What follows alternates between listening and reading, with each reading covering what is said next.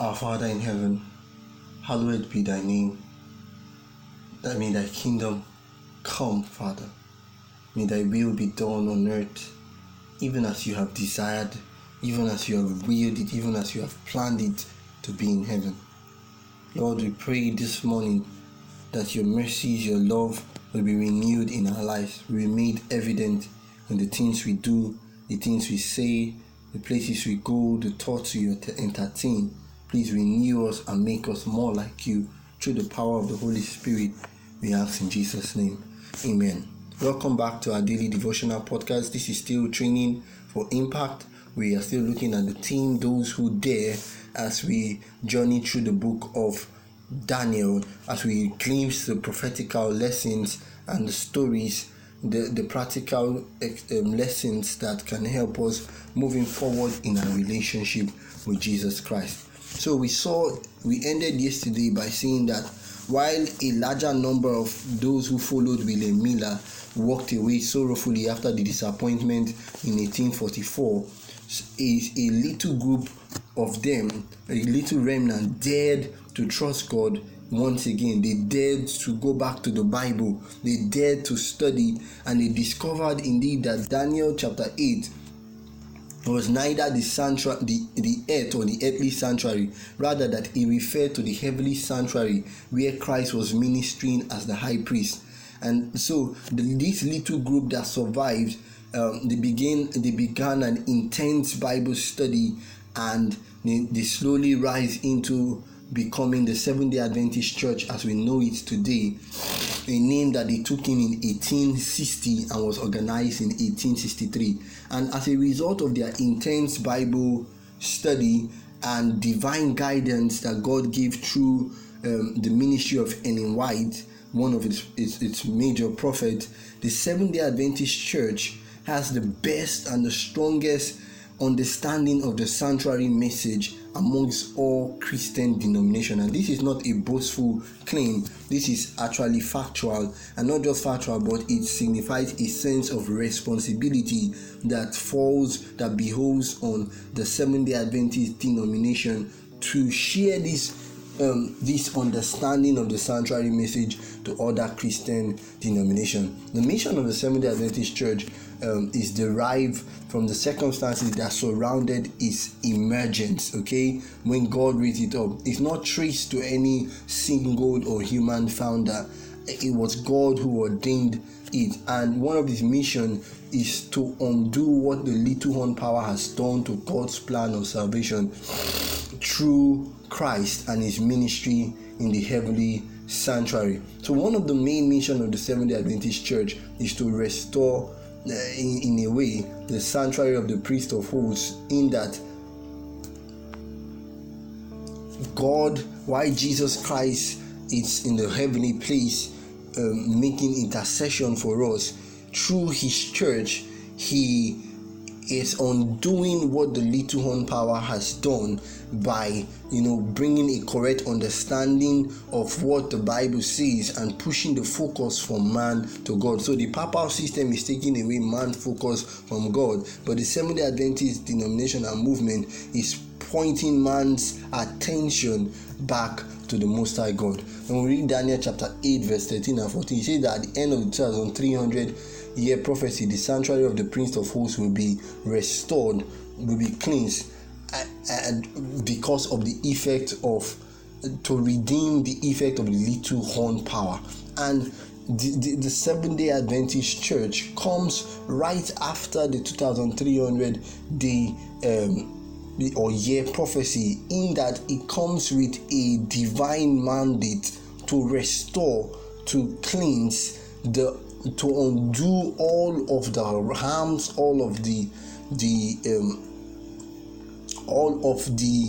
what was the word that was used earlier, to undo the attention focus that has been drifted away from God.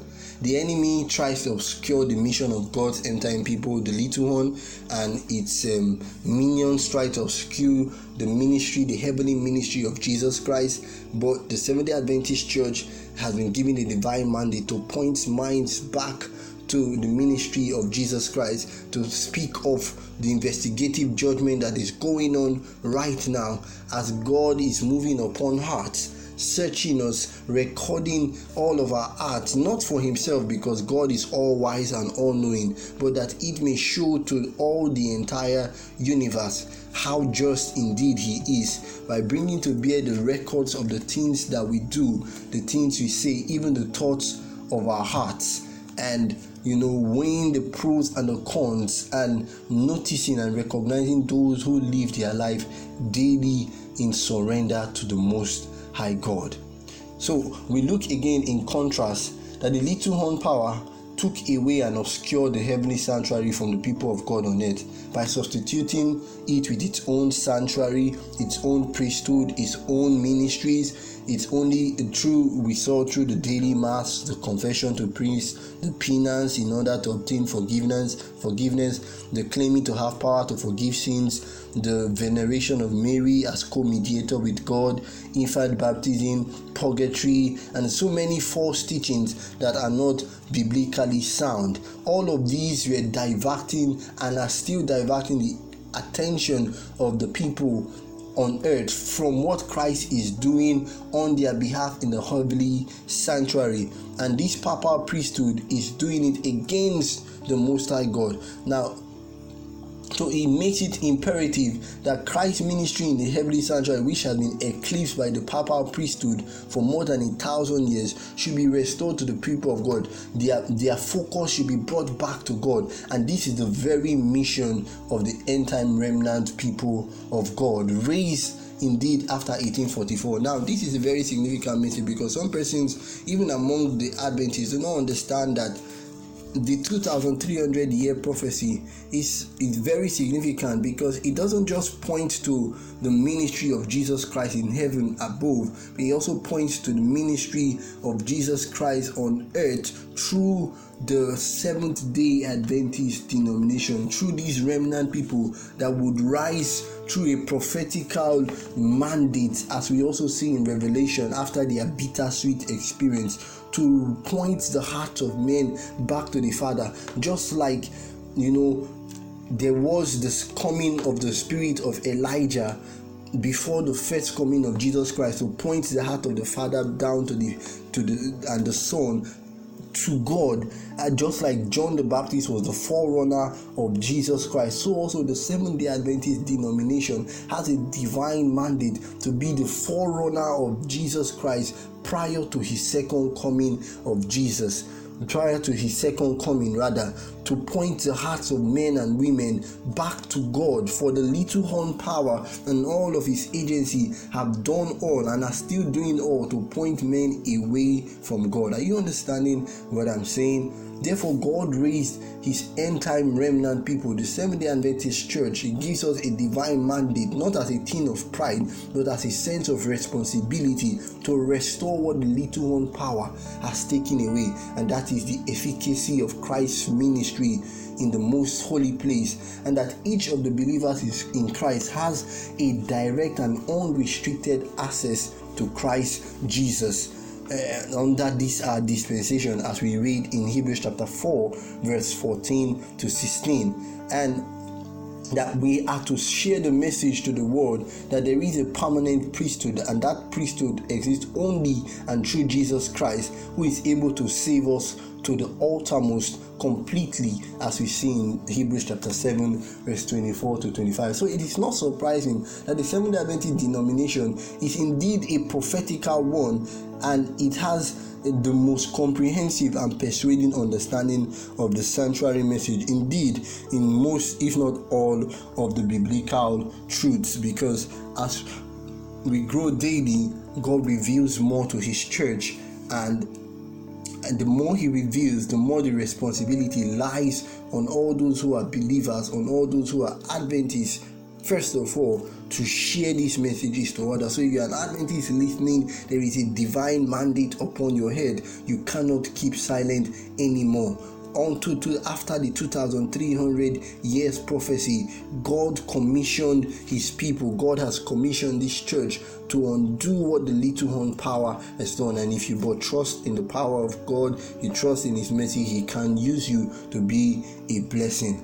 So back to our discourse, we see that God's church have a responsibility to restore back the sanctuary system also, this time in a more figurative way to the word. So we look at the outer court, right? The laver was there, signifying baptism. The little horn power tried to obscure that by introducing infant baptism, sprinkling, and all whatnot. But the God's remnant people, after the 2,300 year prophecy, was called to restore indeed the true baptism, and that is baptism by immersion, the same kind of baptism that Jesus Christ himself showed us an example when he was baptized by John. Also at the outer court, we see the altar of burnt offering, where it is symbolized as the cross of Jesus Christ, where he died for us once and for all. And the little horn power has tried to obscure the cross of Jesus by not just taking away the focus on Jesus entirely, but by claiming that they themselves can forgive sins, which only Jesus can do, by claiming that when they take the bread and the wine in the communion, they are literally taking his blood, which is not biblically sound, because Jesus said that when we eat of his flesh and drink of his blood through the Holy Communion, it's not that we are eating it literally, but we are placing him into our life. And we understand that more when we go into the first apartment. So we see that we are to point the church, the Seventh-day Adventist Church, is to point man's mind back to the cross of Jesus as the only way by which we can be saved, not through Mary, not through any saint or whatever, not through any priest, but through Jesus Christ and Jesus Christ alone. So we see a restoring of the sanctuary system, the baptism system, the cross of Christ as the only focus of salvation. Unlike what the little horn power, the papacy, the Roman Catholic papacy system of governance that many people are adopting or have adopted today. So we see that the courtyard, this stands for the church, the place of safety, the altar, Christ's sacrifice, the lavers, baptism by immersion. Then we go into the holy place. We see the grace and obedience of God's commandment in the most holy place. We see the table of shewbread, which is the word of God, which the Roman Catholic system tries to obscure by diverting people's mind away from the word of God. In fact, they insist that the Pope is infallible, and the words of the Pope, it's even higher in authority. The words of the church is higher in authority to that of the word of God.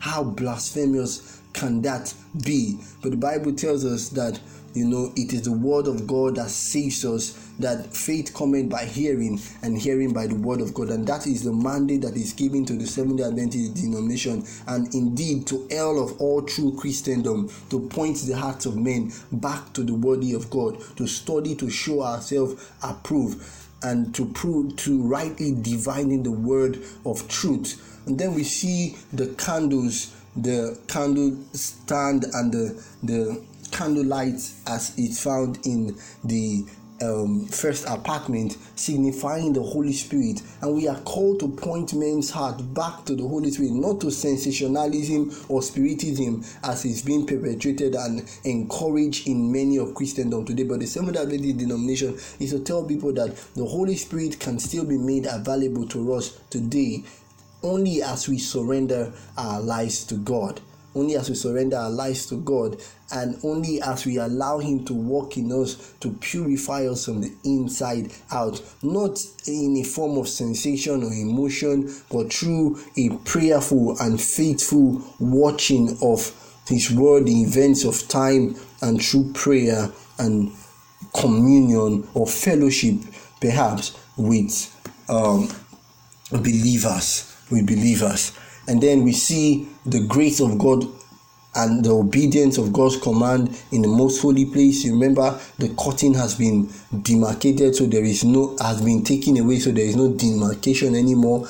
In the most holy place, we see the Ark of Covenant, where we see the relationship between God and his people. We see the 10 Commandments as an integral part of that relationship, as our response to our obedience to him. And on top of it, we see the mercy seat, where God shows us that his mercy is more. And also we see Aaron's staff, showing God's power to lead us. And part of what is in the most holy place is the manna, signifying that God is able to provide for his people. Now, all of these things, God's ability to provide, God's ability to protect, God's willingness to restore his relationship, and our response through obedience to his commandments, the grace of God, the mercy of God, the Holy Spirit, the word of God, the table of shewbread, the intercessory nature of Jesus. These are the themes that God has called his true church to restore, to point people's mind back to, because these are the very themes that the devil is attacking with his minions. The bread of his presence, standing for the word of God that believers must feed daily. The lampstand, which burns continually, signifying the Holy Spirit that must guide our lives daily. The censer with incense, which stands for prayer of faith of the righteous that ascends to God continually as sweet fragrance, which the Holy Spirit helps us, making intercession for us with groanings that cannot be uttered. There is no more cutting, and so we have a direct access to Christ in the heavenly place. The ark with the table of stones. I have explained all of these things, and notice that when we believe in Jesus Christ and accept his death on the cross for our behalf, our repentance should be sealed with baptism by immersion, signifying the sinner's death and the burial to sin and resurrection into a new relationship with Jesus Christ. Now, let's not miss this, as we find that in Romans chapter 6. Now, when we understand truly the sanctuary message, it calls us into a new relationship with Christ, into a restored relationship with Christ. And that should be our focus, a restored relationship through the studying of the word of God, through daily prayer, through the Holy Spirit, and through fellowship with God's people. And this, my friend, is the summary and the heart of the gospel commission, as we find in Matthew chapter 28 from verse 18 to 20. Our second mission as the Seventh-day Adventist Church, in connection to the restoration of the sanctuary of the Prince of Hosts, is to warn and to prepare the world for God's impending judgment, which already has begun, as records are already being taken, and the choices we make daily, they matter in light of eternal consequences, and that one day, very soon, God will punish evildoers and reward the righteous. And this warning message is the central theme of the book of Revelation, especially in Revelation chapter 12 from verse 1 down to Revelation chapter 20 verse 15. The judgment is not the same like the earthly judicial system. We cannot debate it. God does not necessarily need an investigation. So when we talk about investigative judgment, it's not like God needs an investigation to establish his case, because he is the omniscience. He knows the things even before they are. He knows the end from the beginning. But the investigation, the word investigation is used, it's a human term. So for us to be able to relate that God doesn't just jump to conclusion. He weighs our action according to that light which has been revealed to us. He investigates just like he investigated what Adam and Eve had done in the kind of thing. It's not that he did not know, but he came and he inquired, and he judges us according to our action. How much of what we have surrendered of ourselves, what we have also refused to surrender. For me, I believe that's what the investigation is, the recording of our action, the things we said, the things we shouldn't have said, the things we should have said but did not say.